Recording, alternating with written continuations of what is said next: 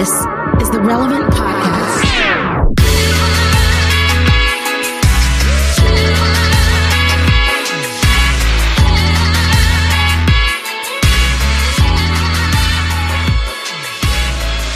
It's Tuesday, December 1st, 2020, and it's the Relevant Podcast. In Orlando, I am your host, Cameron Strang, and joining me from Loverland, Virginia, is Jesse Carey. Hello, hello. From Austin, Texas, author and podcaster, Jamie Ivey. Hey, guys.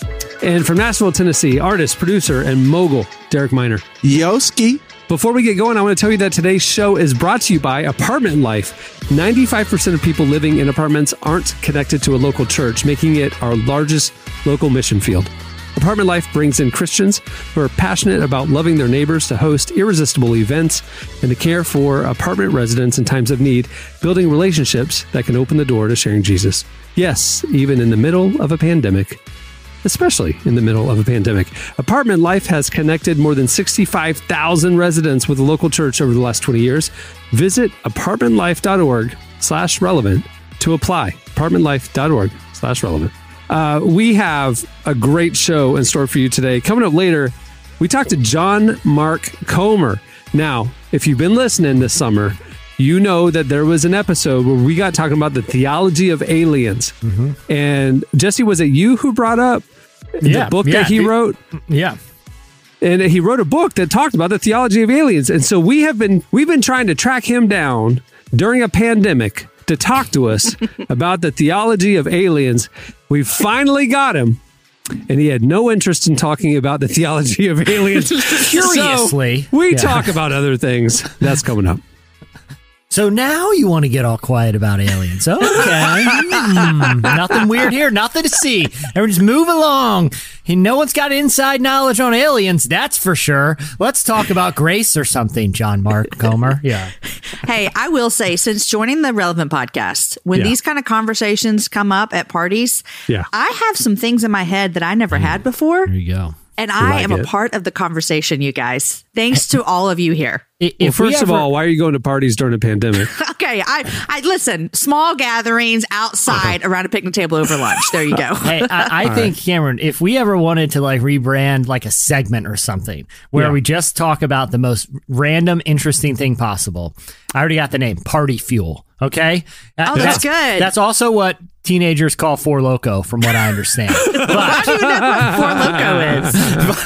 But we have 7-Elevens. We know what Four Loko is. We should get. Hey, listen, we got a new segment. It's called Party Fuels with a new sponsor, Four Loko. Oh, I like it. Yeah, let's get the sales team on that because I see some real synergy there. I like that, Jesse. I kind of think that's just the whole show, though. I mean, that's true. That's true. I mean, we try to keep everything interesting, but I'm just trying to get that Four Loko coin is what I'm trying to do for the team. That's all. Yeah. We also have your feedback coming up later. It's your replies to the weirdest gift question that we asked you on last Tuesday's show. That's going to be a fun one. Hey, guys, I had a real quick question. I suck at and hate wrapping things. It's December 1st, so you're officially now dreading what you're going to have to do in a few weeks. It's the worst part of the holidays. And it seems like a big waste. It's like making your bed, right? I'm going to sleep in here. The entire premise of wrapping a present is just so someone can go tear off the paper that took you 30 minutes to tape and all that. It's no fun to put together. I don't think anyone actually likes the unwrapping process. Just opening a... Kids do. Yeah, kids do, for sure. Have you ever seen a kid? They just shred through it. If you could give a kid an option of hey, do you want to unwrap it and just tear through it as fast as humanly possible? Or just rather have the toy sitting there? I think they just want the toy. They're just getting to the bottom of the wrapping paper. Here's the revelation I had. Guys, I think COVID killed gift wrapping. We're not doing big gatherings where we're bringing boxes, like in the movies where you bring in the big, carrying all these nicely wrapped presents. You're just Amazoning. You're just priming. Do we not have to worry about wrapping this year? If that seems like Jesse, a huge plus for me. How many of your kids' presents are you wrapping during in holidays? Personally? Yes. It's a 0, isn't it? Because I think haven't been trusted. That privilege has been taken from me, Jamie. That privilege has been taken from me. Do you really want the guy wrapping the present? That's what I'm like, Jesse. How many are you wrapping? Do you really want that? I'm a single parent. I gotta wrap all Cameron's my kids' wrapping. presents. Is it not the worst? Are you? But you know what, Cameron? You're different though, because you're very detail oriented, very clean cut. That's true. I'm good at rapping. I hate it, but I'm good at it. If I wrap a present, I'm getting some newspaper. And you're that guy. I'm wrapping it up. Or you know what? The best thing I found is the little bags that game changer. You put the little fluffy stuff in there, the little white paper. Man, I don't listen. If I was gonna buy you a car, I'd slide it in that bag and throw some of that paper in it. But Jesse, you said kids don't like it. Let me tell you what I do, and tell me if you would hate this as a kid. Okay. My mom did this, so I have 4 kids. Yeah. That means I buy 4 different rolls of wrapping paper every year. I've already done it this year, and I wrap all of each kids in one wrapping paper, but they don't know until Christmas morning. And so there's like this, like they see them under there. There's a surprise. Which one's mine? Which one's mine? That makes it more fun, right? Yeah, it does. But the problem is, like, I get so tired and frustrated with wrapping that I'm like, I'm just cramming 5 presents into this box and wrapping it up. And we're just going to kill 5 birds with one wrap here. Because but if you're not doing your kids, that means you're doing that to Dana. All of Dana's presents, you just kind of like throw into a big box. And gift bags, guys. Poor Dana. There's gift bags. It's just money for me, yo. I'm just like, babe, what do you want? Here you go. Just cash? Done. You just give her cash? Straight cash. Remember we talked about that. That's not good, Derek. Don't give your wife cash. No, I do. No. I do some gifts every now and again. But for me, like even the wrapping stuff, I'm just like, babe, all right, for Christmas or your birthday or Valentine's Day, let's go to Nordstrom and just what do you want? That. Yeah. You see what I mean? Yeah, like a shopping day. Like let's just go shopping. I'm gonna take you. You know, we're gonna get brunch. We're gonna do mimosas. You know what I'm saying? You know, and all that, and then that. Yeah. Right. Of the 5 love languages, gift giving would be on the bottom of yours. Oh yeah, I don't care nothing about no gifts. What's your top one? Like time together because you want to go spend a day with her. It's probably words of affirmation. Is my because I'm a narcissist. So. No, that's a lot of guys, I think. It's not just... It's words of affirmation for sure. My love language this year at Christmas is 2 brand new Chevy Silverados with bows on them in the driveway. 2?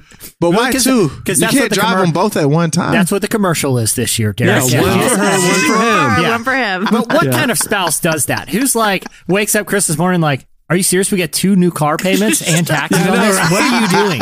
There are some communication issues in that marriage.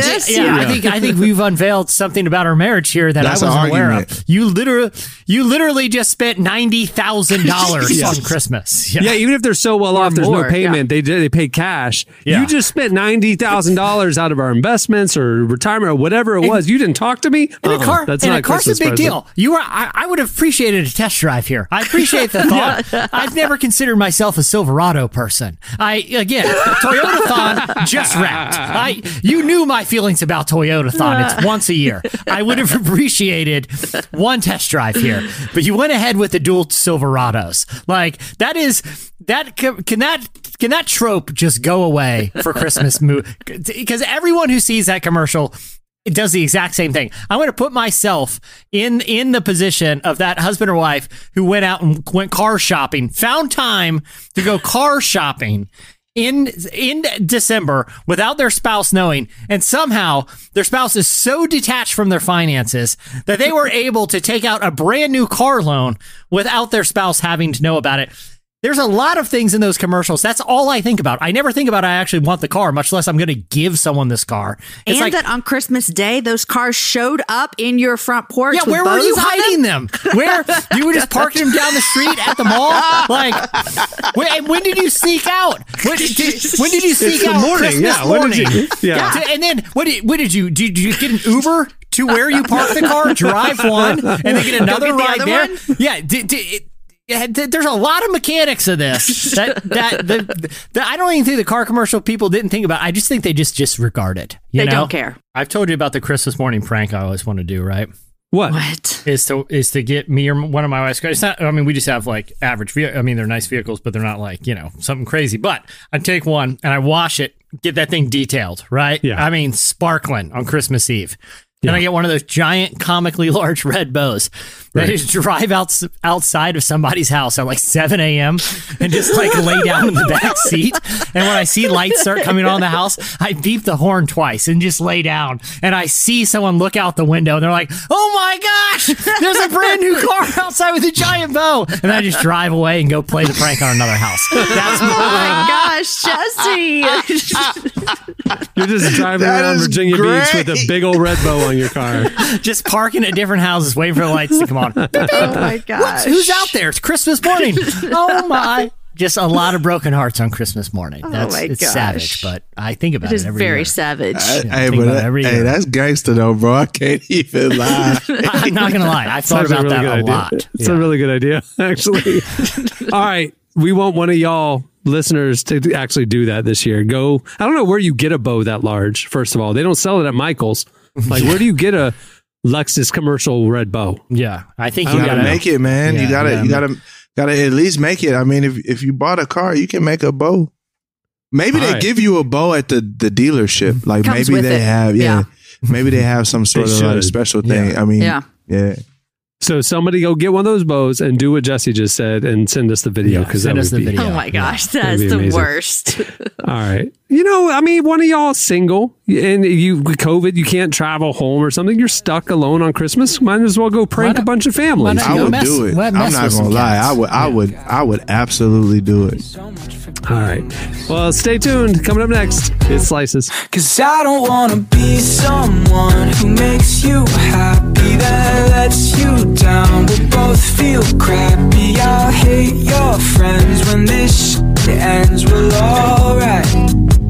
And I don't wanna make your mama cry at dinner and see her at the mall next winter at Supercut. She hates my guts. We're alright.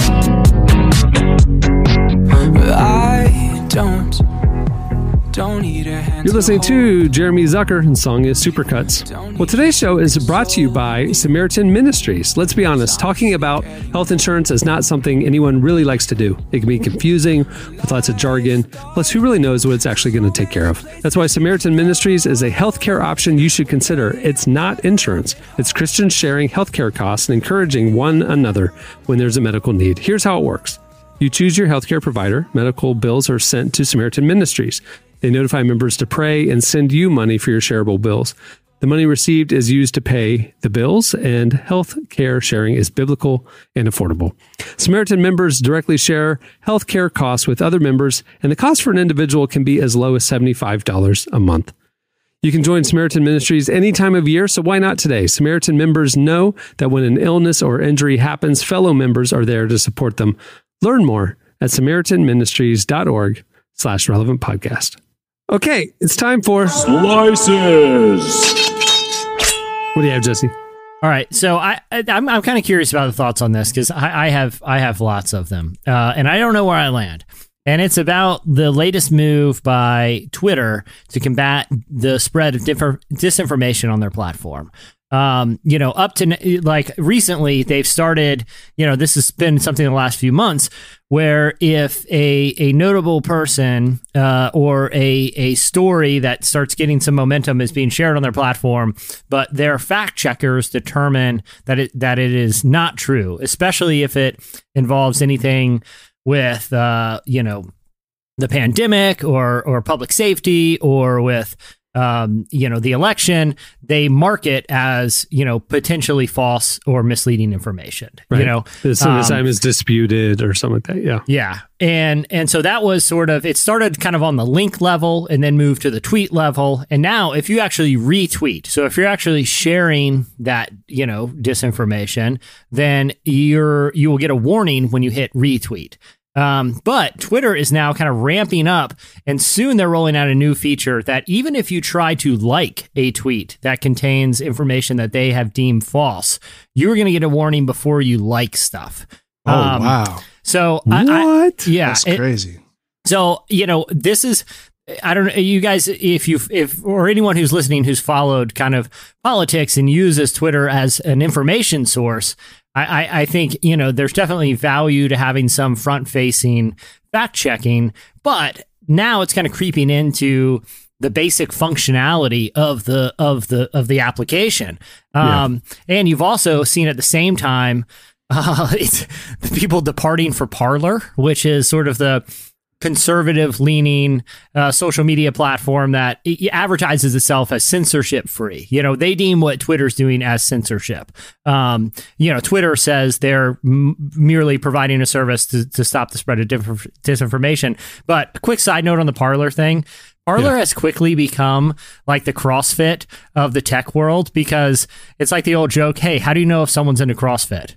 How? Don't worry, they'll tell you. That's how it is with Parler. Hey, everyone, going over to Parler. Just want to let you know, going to use this platform to let you know, going over to Parler. See you later. And then it's like a week later.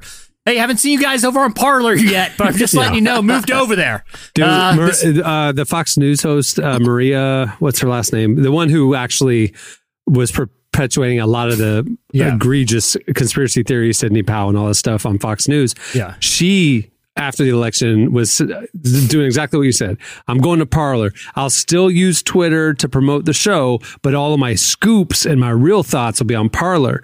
And the newspaper did an analysis since Election Day. She's posted on Twitter 187 times, and she's posted on Parler like 17 times. Like nobody, like my audience is on Twitter. I can't walk away from my audience. You know, they say all this stuff, but they aren't actually leaving. It's really funny. Yeah, I mean, that's how everyone I've seen announced, hey, farewell Twitter, going to Parler. It's like, just want to circle back and let you guys know about that Parler thing, because it's kind of quiet over there. Quiet. I think the algorithm. I think I got censored over here. You probably didn't even see the Parler tweet. Preemptive. The tree falls in the forest, right? Yeah, exactly. But I do understand the concerns of critics who, say that these moves by social media platforms can potentially hamper free speech. I understand those arguments. I don't know necessarily whether I agree with them, but I do think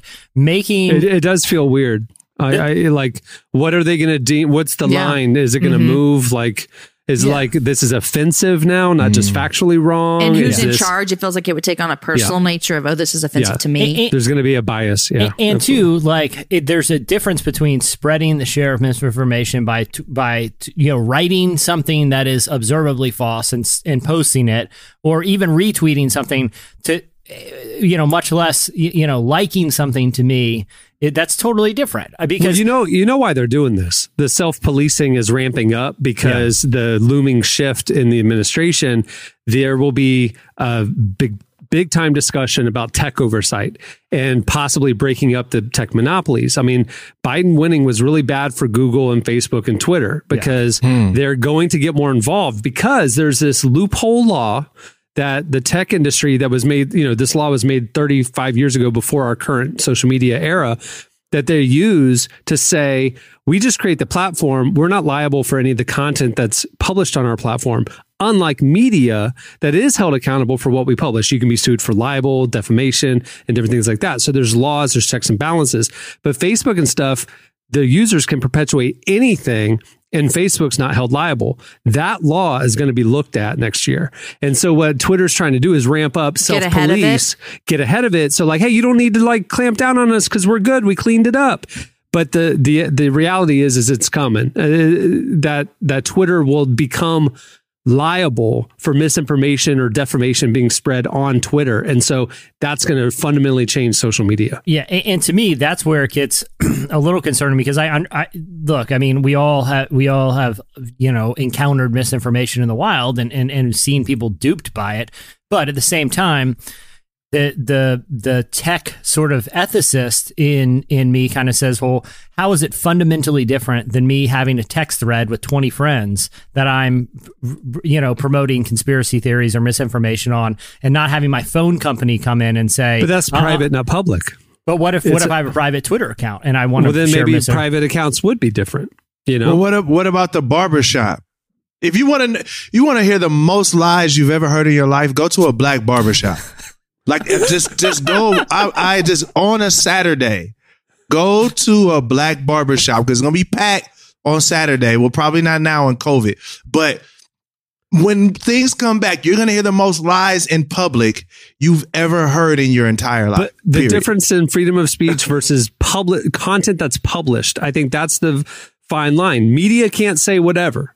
We have to have some, again, you can be sued. And so like Twitter and Facebook will probably lose that autonomy that other media companies have to abide by. And so that's the thing of like private conversations, freedom of speech for individuals. That's fine. The individual won't be sued, but Facebook would be held accountable for the content that they published. I was going to say, so are they going to, this is the question then, are they going to impose these restrictions on people that are media personalities, or are they going to impose them on everybody, including Jan?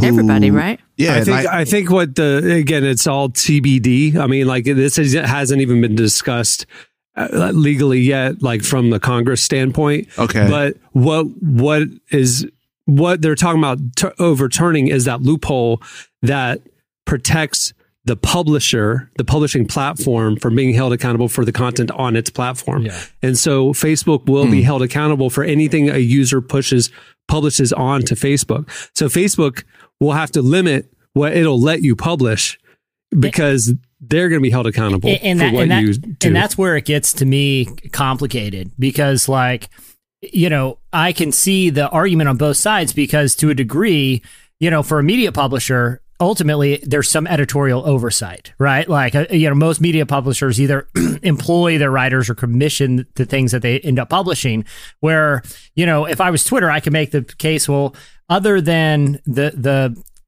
front-facing technology, how is it fundamentally different if I was like a printing press that someone wanted to use my platform to publish a pamphlet that was just insane? But I'm like, well, they're just using my technology.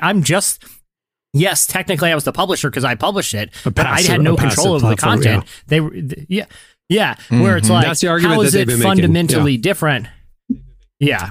And that's why I'm saying this is to me not something where I have a sort of moral conclusion. I just think it's interesting to watch it evolve, So you just made the two arguments, like passive platform versus publisher responsibility.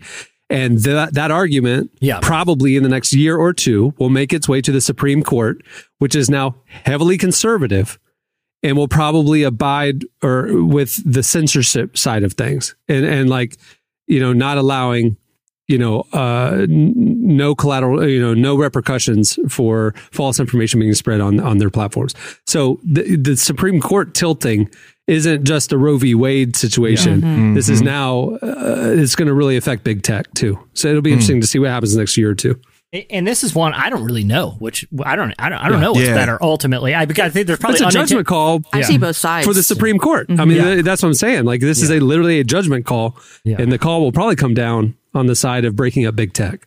Yeah, and to me, again, I don't really thought through, and I think there's tons of unintended consequences both ways, but I do feel like, especially for Christians who want to be very informed about not just the actual information being shared, but how that information is regulated, I feel like it's pretty critical to at least kind of start to develop an understanding of what some of those unintended consequences can be, especially, as it pertains to how information about faith issues and faith and social issues are shared and interpreted and regulated. It's just an interesting area that we're slowly wading into, but I have a feeling if we're going to start regulating likes, it's going to start escalating pretty quickly, Oh, I agree. I mean, because the conspiracy theorists are going to say, see, this is Big Brother, meddling with. But that's not even a conspiracy theory. That actually would be. No, but they're saying that there would be like. That's what they've been saying. They're saying conspiring to hide. Conspiring to silence me. No, they're just trying to unilaterally say this is factually incorrect. Right. I got you.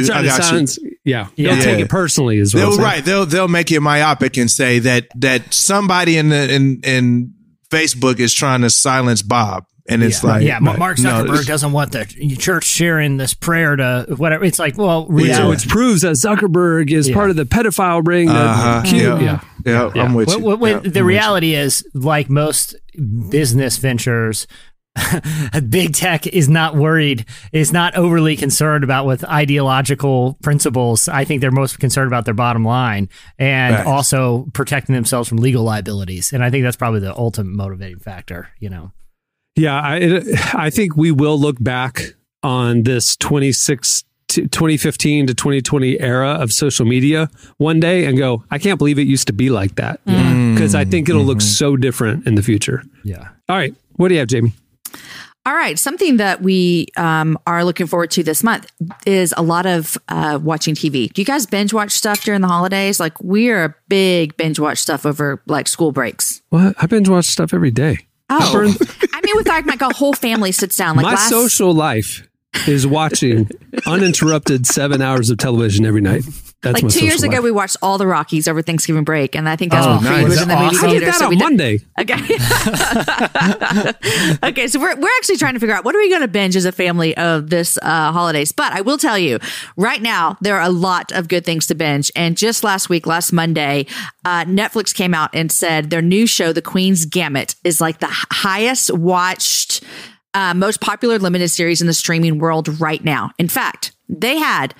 Let me tell you how many they had. They had, 62 million households watched it in the first 28 days. What? Are any of y'all in the households? No. Is it that good? I'm trying to, I started it and it's good. Is it okay? I've heard it's about chess, right? Yeah. Like, I'm a hard out on chess stuff. It's just about chess. It's about her doesn't life. matter. It doesn't matter. Oh, okay. It's chess related. Chess adjacency. She had to overcome a lot. Oh, okay. So it's the struggle of life, and she finds out that she's good at chess. She was in an orphanage or something. I'd probably be in. Yeah, but chess. 62 million. I mean, think about Nielsen ratings. Like the top broadcast shows are like 9 million viewers. Crazy. 9 million viewers would be the number one show that week. 62 million households would be 150 million people, maybe. It's a lot. Yeah. 2 to 3 people per household. That's crazy. So she beat out Tiger King is what you're saying. Yeah, she so beat That's more than the Super Bowl. Yeah. That's crazy. That same week, there was an article that came out that said the most watched streaming TV shows, and Netflix was right when they're claiming they have the best one. That was it. Number 2 was The Mandalorian, which all my kids have watched, but I haven't. I'm not into that. Mandalorian is fire, buddy. It's legit. Yeah, it's really good. Fire. So it's still in there. Space or chess. Well established. Okay, well, I'll tell you, the number 4, Jesse, is I cannot believe this show is still on TV, Grey's Anatomy. This is still on TV. They're making current shows right now. McDreamy is coming back. Yes, it's he's like back. dead. I thought he was dead. How is he coming is dead. back? He's coming back in our dreams. He's coming back. But okay, I have a McDreamy's quiz in all of our dreams. You know what I'm saying? My wife used to watch that all the time. Are y'all ready? Hit us. Yeah, give it to me. So y'all may not know this since y'all are into The Queen's Gambit, but do you know which very much A-list actor was set to direct the film back in 2008? A long time ago, they were going to make this into a film. They were the film, The Queen's Gambit, that's on Netflix right now. Oh, okay. They were going to make it into a film in 2008. Do you know who was set to direct it? Is it? Can you give us Sofia Coppola? I'll give you a clue. He's no longer with us. And he's a filmmaker, like a notable filmmaker. McDreamy. No. Oh. And he was he was the Joker. Oh, Heath Ledger. Oh, Heath Ledger. Really? Wow. Yeah. Yo. I started watching that show, and y'all know my son is way into movies, and so he knows everything. In fact, I always feel like I need to bring him on the show. But he told me that, and it's true. I looked it up. So there you go. That's dope. Yeah. That's dope. Heath, man. I don't know. Did he direct other stuff? Man. I don't know. Last night I was binging a series. A friend texted me, "Hey, what are you doing?" I was like, "I'm in bed watching a TV show about men looking for pirate treasure." I was watching this History Channel series, Return to Oak Island. It was the Legend of Oak Island, wasn't it? Yeah, the Money man. Pit? Hey, man. Have you figured out how much those guys have spent? I mean, like I added up, like they'll rent gear that's like $1 million for this dig that will lead to very little. How much, what kind of price tag would you put on Blackbeard's treasure or, ancient jewels or the Ark of the Covenant that's hiding under that island, Cameron? How much would you put? Specifically, Blackbeard's treasure that is being looked at was talked about on the episode that I was watching last night. And they value it at over $400 million. But there's another pirate treasure that they say is probably worth over $1 billion. Yeah. And guys, listen, I have no idea what you're talking about right now. Pirate treasure, Jamie.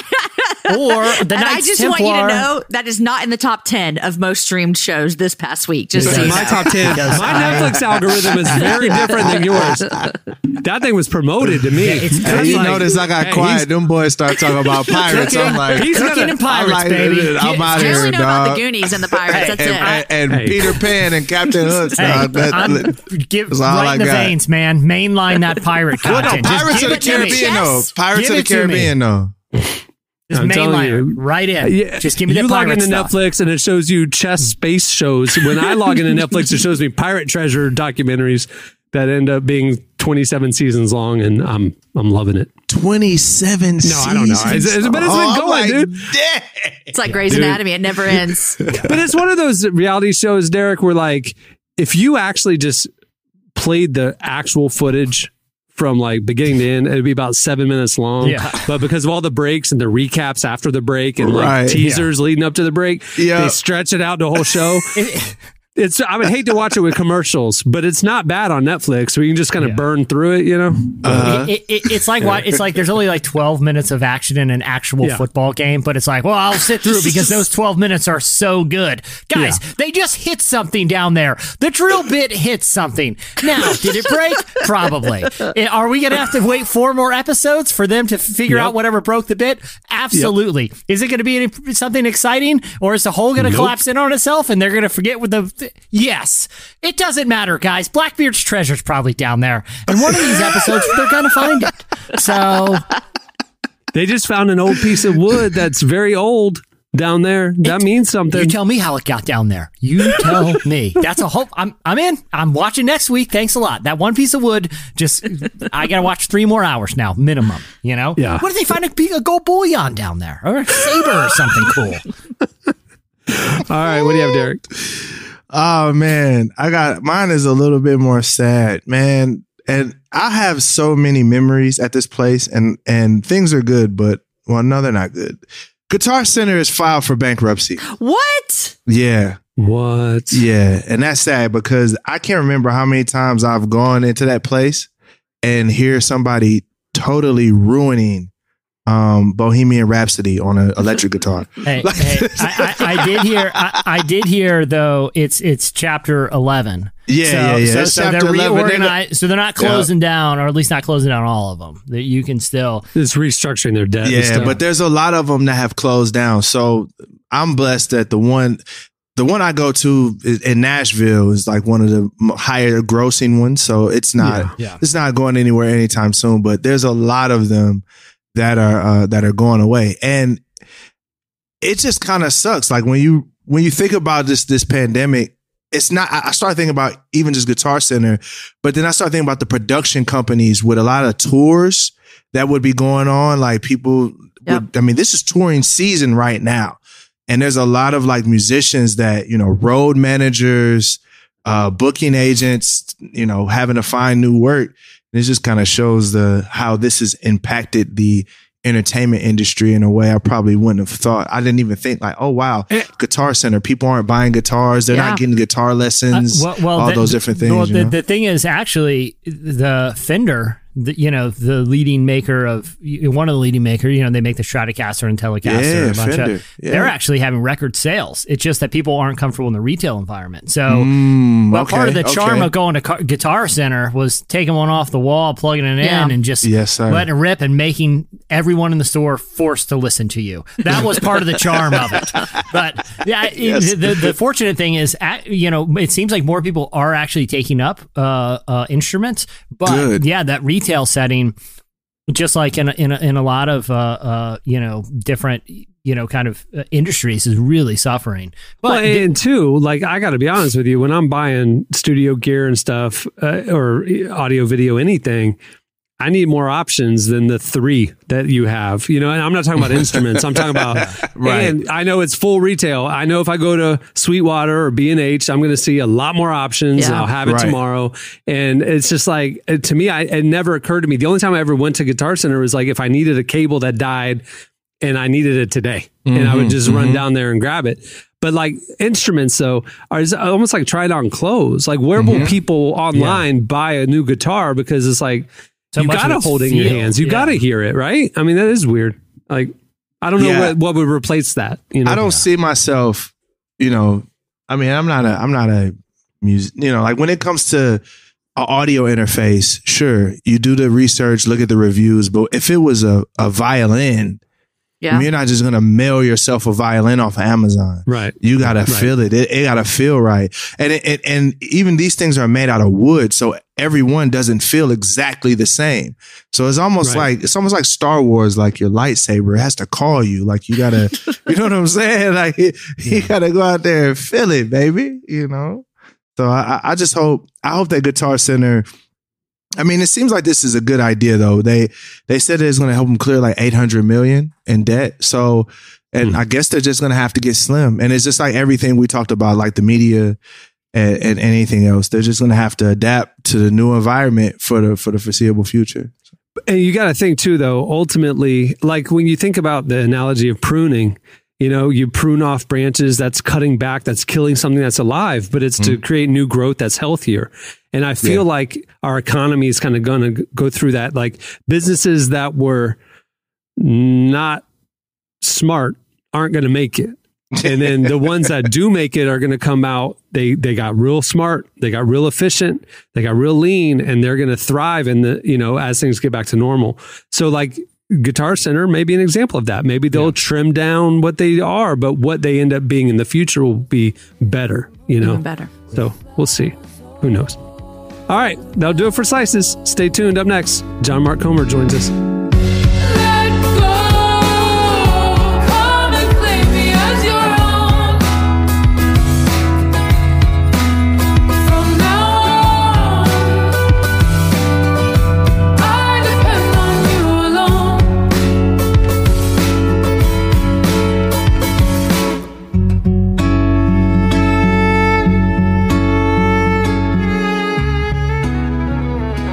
You're listening to Willow and Johnavie Harrison. The song is Gahendra.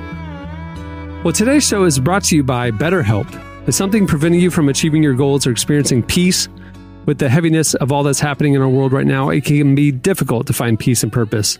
And that's why there's BetterHelp. BetterHelp will assess your needs and match you with your own licensed professional therapist. You connect in a safe and private online environment and can start communicating in under 24 hours. You'll get timely and thoughtful responses, plus you can schedule weekly video or phone sessions. And you can send a message to your counselor anytime. To top it all off, it's more affordable than traditional offline counseling, and financial aid is available. We want you to start living a happier life today. As a Relevant Podcast listener, you'll get 10% off your first month by visiting BetterHelp.com/relevant. Join over 1 million people taking charge of their mental health. Again, that's BetterHelp, HELP.com/relevant. Well, John Mark Comer is a teacher, author, and lead pastor at Bridgetown Church in Portland. He's written a number of notable books, including The Ruthless Elimination of Hurry and God Has a Name. We talked to him about overcoming polarization and how Christians should understand their true citizenship. Here is our conversation with John Mark Comer.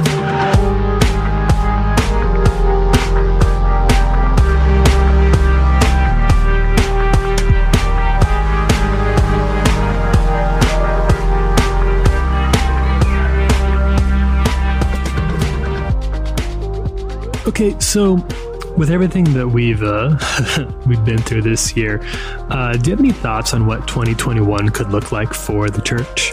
Man, I mean, I think three of the most important words we have in our verbal arsenal right now are "we don't know." You know, so it's guessing still. I mean, I'm cautiously very optimistic for 21. I think politics aside, I think with the new president in the White House, a lot of the kind of social unrest will calm way down, because the far right and the far left have a very parasitic relationship and they feed off of each other.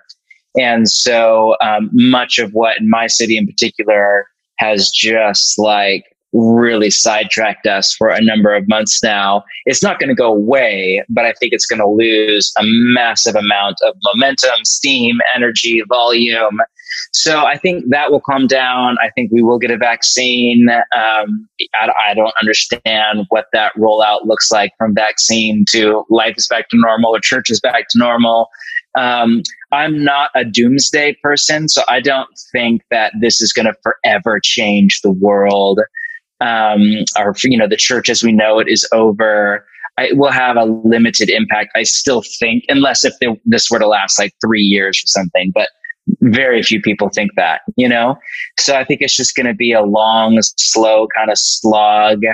And yes, I guess I'm cautiously optimistic for what's coming. I feel a lot more hopeful in recent weeks as we move forward. So for folks who are still feeling kind of uneasy about what 2021 and honestly beyond might look like, do you have any practical words of wisdom about how to remain optimistic or how to remain hopeful? Optimism and hope are not the same thing, in my opinion. Optimism is this kind of, pseudo self-helpy kind of mental trick where you just tell yourself things are going to get better. The problem is reality does not always align to optimism. So, you've read all the sociological and psychological surveys that basically say pessimists are more likely to be right about the future and optimists are more likely to be wrong, but they live happier, healthier lives. Hope is such a different concept because hope is interesting. It's about the future, but it's actually energy for the present. So in biblical theology, hope is, it's about what's our energy source in the present. And it's the belief, not just that in kind of what my therapist calls the gospel of upward mobility, the kind of American linear thing, but it's the hope that God is with us through whatever suffering we face and good will come through it. And in the end, all will be made well. But end isn't like 2021. End is like return of Jesus, very different metric system type of thing. So I think, the discipline is like curating your inputs as far as your digital inputs, where your mind is, and then is facing reality. And if that involves grieving reality, and then is really replacing your hope in biblical concepts of Jesus being with us, Jesus bringing good out of who we become through our suffering, and Jesus' return to make all things new. So I'm not a big fan of just kind of mental, ninja trick optimism. It'll make you a happier person, but it won't necessarily make you a better person. So something we've heard a lot here at Relevant is that a lot of Christians are feeling very, very alone in their faith right now, with it being twisted into a really political, very, very partisan idea, maybe some feelings of shame and discouragement that come with that. What would you say to people who are feeling those ways? Yeah, I mean, I would have a lot of compassion because I feel that way on pretty much a daily basis, and the tricky thing I think for us is to delineate between what is a realistic and reasonable sense of shame that we need to repent of, meaning we feel embarrassed because people are antagonistic toward orthodoxy or toward the way of Jesus or toward the sex ethic of Jesus. And what is a shame based on people just being fools and baptizing Jesus for their partisan agenda, which in my opinion, maybe this is something important, is just as prevalent on the left as it is on the right. But you'll notice that people on both the left and the right will use Christian terminology, but it's like Rosaria Butterfield has that line. It's like about how they have same vocabulary, different dictionary. So they might use some of the same words, love or justice or freedom, or you fill in the blank. But what they actually mean by those is radically different than what Jesus and the writers of the New Testament mean, or even just the way of Jesus down through church history means. Jesus said over and over again, many will say to me on that day, didn't we, cast out demons in your name? Did we know your name? And depart from me, I never knew you. So our job is to stay faithful to Jesus. And I don't think there's any version, whether you live in a more conservative culture or a more liberal culture, or you're stuck in between, in a Nashville or something, I don't think there's a version of following Jesus in the coming years and decades that doesn't involve cultural shame. Are you hopeful about the American church overcoming these divides and becoming a unified force here in the U.S.? Yes, because I think the more that we become a minority, not ethnic minority, but cognitive minority, as sociologists would say, the more that we kind of move into an exile kind of moment, the more secular the culture becomes, the more people will be forced to concede that we are a counterculture. Or, Patrick Deneen has this whole thing on how the church needs to become a counter anti-culture. And, it's weird how the word order has become politicized. I'm not using it in that sense. But, in Genesis, kind of archetypal, metaphoric language, the human vocation is to take chaos and make order. And Philip Brief did this whole thing on how Western secular culture is increasingly attempting to take order and make chaos. And so what's needed is not a counterculture, which is what is needed against like rebellion and oppressive authority systems, but is like a counter anti-culture to actually stand for something and stand for human flourishing in a new kind of community. So yeah, I think the more that we become a minority on the side, a cognitive minority on the sidelines of society, the more marginalized we are, the more in exile we are, the more we will come together, the more unified. Where is the church most unified? In the most secular cities in America. Like the church in Portland is thriving together. It's incredibly unified. We're friends together. We're working together because there's a minority mentality. It's just different. There's no competition. There's no who can do the coolest sermon series to steal people from this church over. It's just, we don't think that way, not because we're more virtuous, just because that's not the mindset of somebody who's living in exile. It's, oh, you too, let's come together. How can we be together? But the sad thing right now is just seeing how many people on the left and the right how many Christians, are just taken captive by ideologies, which really is a form of idolatry. And it's really sad, but I think some of it will burn itself out. And what's left will be the resilient disciples who are ready to still follow Jesus. So there's always this debate about the role of a Christian in the political sphere. Some Christians believe very firmly that Christians should not vote for the state to take on the role of loving our neighbor, loving our enemies. That should be the church's job. And then others believe that you can work with the government on those things, right? So do you have any thoughts on that? Do we have to pick between those two things, or have we created sort of a false binary, maybe? Well, I think we overtalk it a little bit because I don't think we have nearly the influence that we want to believe that we have on the state. So I think, sure, vote, do your thing, have your opinion, and then get on with the work that God's called you to do. I think that's one of the reasons there's so much anger and anxiety, is because people overestimate their influence over what happens in politics. And I just think increasingly we don't have a lot. And that just is. So I think we get on with the work. I think when it comes to specifically the poor, I think it's incredibly important not to moralize it, because it's a debate over how, not over what. So the debate is over how to best care for the poor, not like what the Bible says about a Christian responsibility to the poor. If you are a Christian, if you are a follower of Jesus, you have a calling before God to share from what you have, if you have any extra, to care for the poor, as well as the immigrant and the refugee. And the question becomes how. So obviously democratic and socialist Christians think the best way to do it is through government programming and higher taxes and wealth redistribution. Republican and libertarian Christians through government deregulation and creating space for agency and entrepreneurship. And Anabaptist or apolitical Christians tend to think it's not through government at all, but it's through the church and through relational one-on-one things. So in all honesty, I lean more Anabaptist in my theological orientation. And I think justice is best done in relationships and community, not through programs and kind of checks. I think it's best done at a micro level, not a macro level, through relational people, which is why I think the New Testament has a ton to say about caring for the poor and justice, and nothing about politics. It's all just the assumption of Paul, Peter, the New Testament writers, is that justice is done in the church. So I think I have my hands full just trying to do justice in my own church.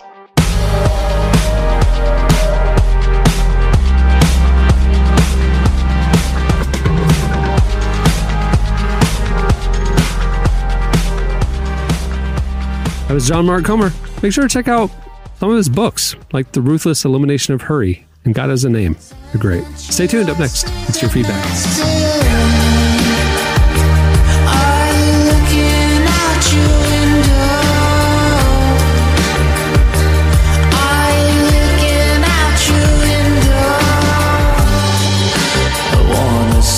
Smile, and I'd do anything just to see it now. You're listening to Foster the People. The song is Under the Moon. Okay, it's time for your feedback. Last week, we asked you, it's gift giving season. We asked you, what's the weirdest gift you've ever received? It came from the conversation that George Clooney gave 14 of his friends $1 million in cash in bags as an I love you, bro kind of gift. And got us talking about gifts. And we asked you, what's the weirdest or worst present you ever received? You hit us up on Twitter at Relevant Podcast. And you also posted on the episode post on Relevant Magazine's Instagram page. Here are a few of our favorites. Yo, Christina got my favorite. She said, we did a white elephant gift exchange, which I have no clue what that is. Wait, you don't know what that is, Derek? I've never heard of that in my entire life. White elephant, you bring like a $20 present to a party. It's all anonymous. Some people call it like Dirty Santa.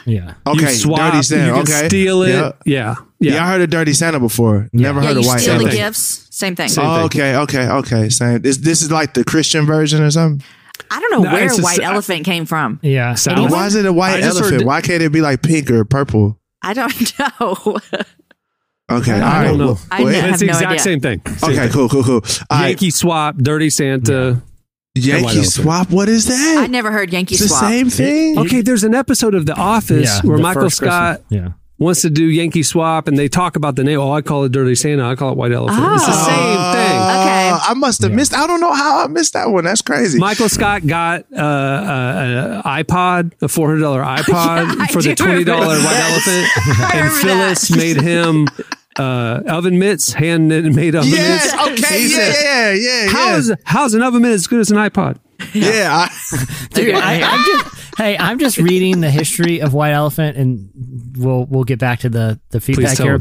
It's actually pretty great. A very spiteful king of Siam. That sounds like a Dr. Seuss book. Yeah, well, okay. King of Siam. Here's where it came from. This guy, when he had someone in his life, he was the king of Siam, which is now Thailand. He's this king, so he can buy whatever he wants. He would, when he had someone he didn't like, he would buy them a literal white elephant, a rare white elephant, because they're so rare and they cost so much to upkeep. Like, who wants to have to maintain an elephant, that he would give them to him as a present, just out of spite. Like, here you go. Here's a chore. Now you have to care for an extremely rare white elephant that's going to eat a ton and be massive to clean up after. What a spiteful weirdo. Like, yeah, he's a king. You could just locked him away. You know, he could have done whatever he wanted. He was the king. Back then, from what I understand, kings would do a lot of messed up things to people they didn't like. He's like, no. Give him an elephant as a pet. And better yet, give him one of those 5 white ones that are still in existence, so everyone knows if something happened, that jerk didn't do his job. I gave him a white elephant, and he didn't care for it. Like, it's just locking them down with a giant burden. I love this guy. I'm going to do a deep dive on the king of Siam, because that is next level spite. That is next level spite. It's better than 2 Chevy Silverados, bro. Yeah, exactly. That's right. Dude, that story, I love this guy so much.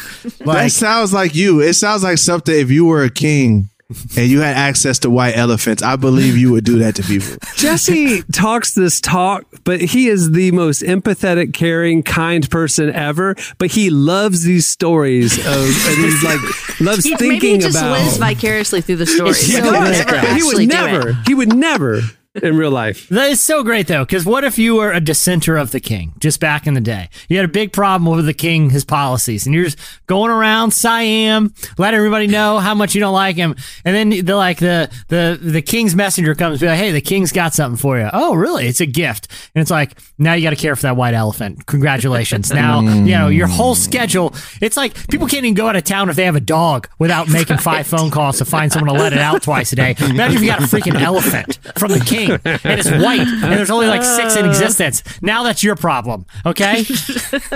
I love that guy. I love that guy. Enjoy. All right. Well, anyway, all right. We really got off right there. Christina says, we did a white elephant gift exchange at youth group one year, and where you were actually supposed to bring a nice gift. But someone didn't get the memo. So when I chose to open the gift, I was the lucky one who walked away with an Irish Spring bar of soap. That's so sad. We at a staff Christmas party, we always would do every year. We would do the afternoon, the day of our Christmas party. The afternoon, we would just do kind of like family Christmas stuff, staff, games, just have fun. And then at night, we would do something nice and you'd have dates and stuff like that. So the game, we always did White Elephant. And it was like, what was it, Jesse? $15? Yeah. And try to like stay around $15. Yeah. Like, you know what I mean? Like, don't bring $1 gift. Just stay around $15. One year, I'm not lying, one of our, I don't know who did this. I think I know. But there was a gift. It was wrapped in newspaper, which Derek Minor would do. Yeah, absolutely. It might have been me, actually. And I was going last, and it was the only one left, and it was soggy. And I opened it, and it was an unwrapped piece of meat. Like they just went and got like a steak or something raw and just wrapped it in newspaper. And that was the White Elephant gift. And I got stuck with it. I had to have this rotten piece of meat. And he felt really bad. I know who it was. He felt really bad because everybody else got like cool, nice, clever presents. And then I was stuck with a soggy piece of meat. Did he spend $15 on that piece of meat? That was a waste. He didn't. And he wrapped it in newspaper. I know it is. I'm still bitter. Ollie says lunch was terrible that day. It was a meat sandwich. Ollie says this is what they got: a glittering red pillow that changes when you stroke it. Mine changed from a red pillow to a pillow with a picture of Nick Cage faces on it. Fantastic gift. Sounds like my kind of gift. That's party fuel. That's tangible party fuel. You bring that to a party, be like, hey, everyone, check out that guy. He's got a glittery Nick Cage pillow. Got to go talk to that guy. Now you're Nick Cage glitter pillow guy. I bet he's got some interesting things to chop up. Yeah. Trust me. He ended I'm going to sidle up to Nick Cage glitter pillow guy. Later. Yeah, the after party. Follow that guy. Christina, he rode in here on a white elephant, pissed off the king. That guy got some stories, man. Some stories. Another Christina said, this is pretty baffling. Someone I was dating at the time gave me a figurine of Lucy from Peanuts. I don't particularly like Peanuts. Did he think I was bossy like Lucy? Did I look like her? Why would he give that to me? I still have no idea. That is weird. It's still, and I can tell, Christina, it still bothers you a lot. And I love that. That's your own private white elephant. Specific present. A very taste-specific present for somebody that they've never expressed interest in that thing. A collectible of something they've never talked about. Yeah. Oh, I love it. That's funny. You know why she got that? Because he was at his mom's house and he was like, oh my gosh, I'm going out with Christina tonight and I'm supposed to bring a gift. And her mom's like, I don't know. How about you take this figurine? He's like, okay, this is great. And that's how she ended up with the Lucy figurine. The only way that makes it funny is someone spent a lot of money on it. And it's something that you've never given any indication. You're like if I we're at a party, I was like, here you go, Jamie, open up. It was like a box set of like Chris Angel Blu-rays, and it'd be like, well, I'm sure this wasn't cheap. I mean, these are Blu-rays of seasons 4 through 8 of Mind Free Chris Angel. Why did you buy them and give them to me? Like, I love, or like you go to a wedding and somebody like invests in like they open a Swarovski crystal of like but it's like of dolphins statue, and it's like it costs like $350. Yeah. What are you gonna do with it? Yeah, can't throw it out. Yeah, but I got a homemade. Well, I'm not gonna say it because I don't say want it. Say it. Change At the one names. point I was given, I won't even say the name, I don't think this person would ever know, a homemade like prayer shawl blanket. Aww. Which you had to put out when that person comes over because they want to know where it is. They want to make sure that the covering is out on the back of the couch. They went to the trouble of sewing the prayer shawl. You got to leave that thing out. The awkward gift that was me with my grandma's Cabbage Patch Kid. You just had to keep it because she's going to want to see it when she visits. Oh, man. Mm-mm. All right. Okay. There's a lot more where that came from. Go check it out. Y'all have gotten some weird presents. It's time for this week's editorial question of the week. Okay. So a few minutes ago, we learned about the King of Siam and his Dr. Seuss biography. King of Siam. I am the King of Siam. Sam, I am the King of Siam. I know nothing about his legacy, but he's my new favorite world leader. I mean, what a move. And the guy knew spite like no other. And you wrong the king, he's going to give you a lifelong obligation to provide food and clean up after an elephant. An endangered white elephant. Which you can't discard because it's endangered. Perfect spite present. So we want to know the best example of a spite act that you've observed or been the recipient of. Yeah. And I want people to get creative. Like, everyone's been in the room where, maybe like let's say like a mother-in-law type of figure gives someone like a cookbook, and it's like, oh, I heard you really need this around the house. I got you. Just that next level passive aggressive. Like it's actually pretty harmless, but it's like, oh, I see what you're doing here. I see, we got you, the vacuum cleaner because, hey, listen, we wanted to bless you. We're getting your house cleaned for you. And it's like, oh, to bless me? Or are you trying to say something here? Okay, it's busy around the holidays. Sorry. Got a little passive aggressive spite act. I like it. Yeah, exactly. Yeah. All right, hit us up on Twitter at Relevant Podcast, or you can post on this episode's Instagram post at Relevant Magazine. Wow, this is a good one. Well, many thanks to John Mark Comer for joining us today. Make sure to follow him on Instagram at John Mark Comer. And also check out the new issue of Relevant. It's out now. It's featuring Matthew McConaughey, Letitia Wright, Social Club Misfits, Jen Hatmaker, and so much more, including our Christmas gift guide. You should check that out. Some great, affordable, creative, thoughtful, sustainable gifts. Something we're all looking for right now. Go check it out. It's available for free thanks to UHSM at relevantmagazine.com. And on that note, we'll wrap it up. I'm Cameron Strang. I'm Jesse Gary. I'm Jamie Ivey. I'm Derek Minor. Sorry. It's December 1st. Have a good December, everybody.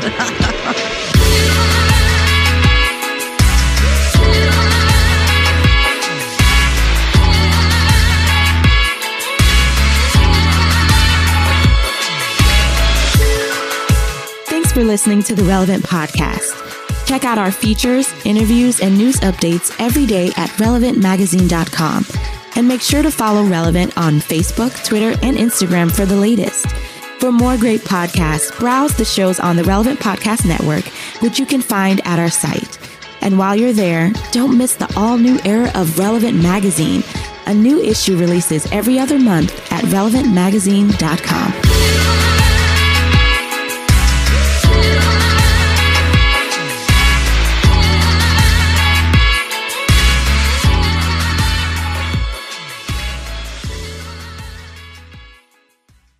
No one's got inside knowledge on aliens, that's for sure. Relevant Podcast Network. Everybody in your crew identifies as either Big Mac Burger, McNuggets, or McCrispy Sandwich. But you're the Filet-O-Fish Sandwich all day. That crispy fish, that savory tartar sauce, that melty cheese, that pillowy bun. Yeah, you get it. Every time. And if you love the Filet-O-Fish, right now you can catch two of the classics you love for just $6. Limited time only. Price and participation may vary. Cannot be combined with any other offer. Single item at regular price. Ba-da-ba-ba-ba.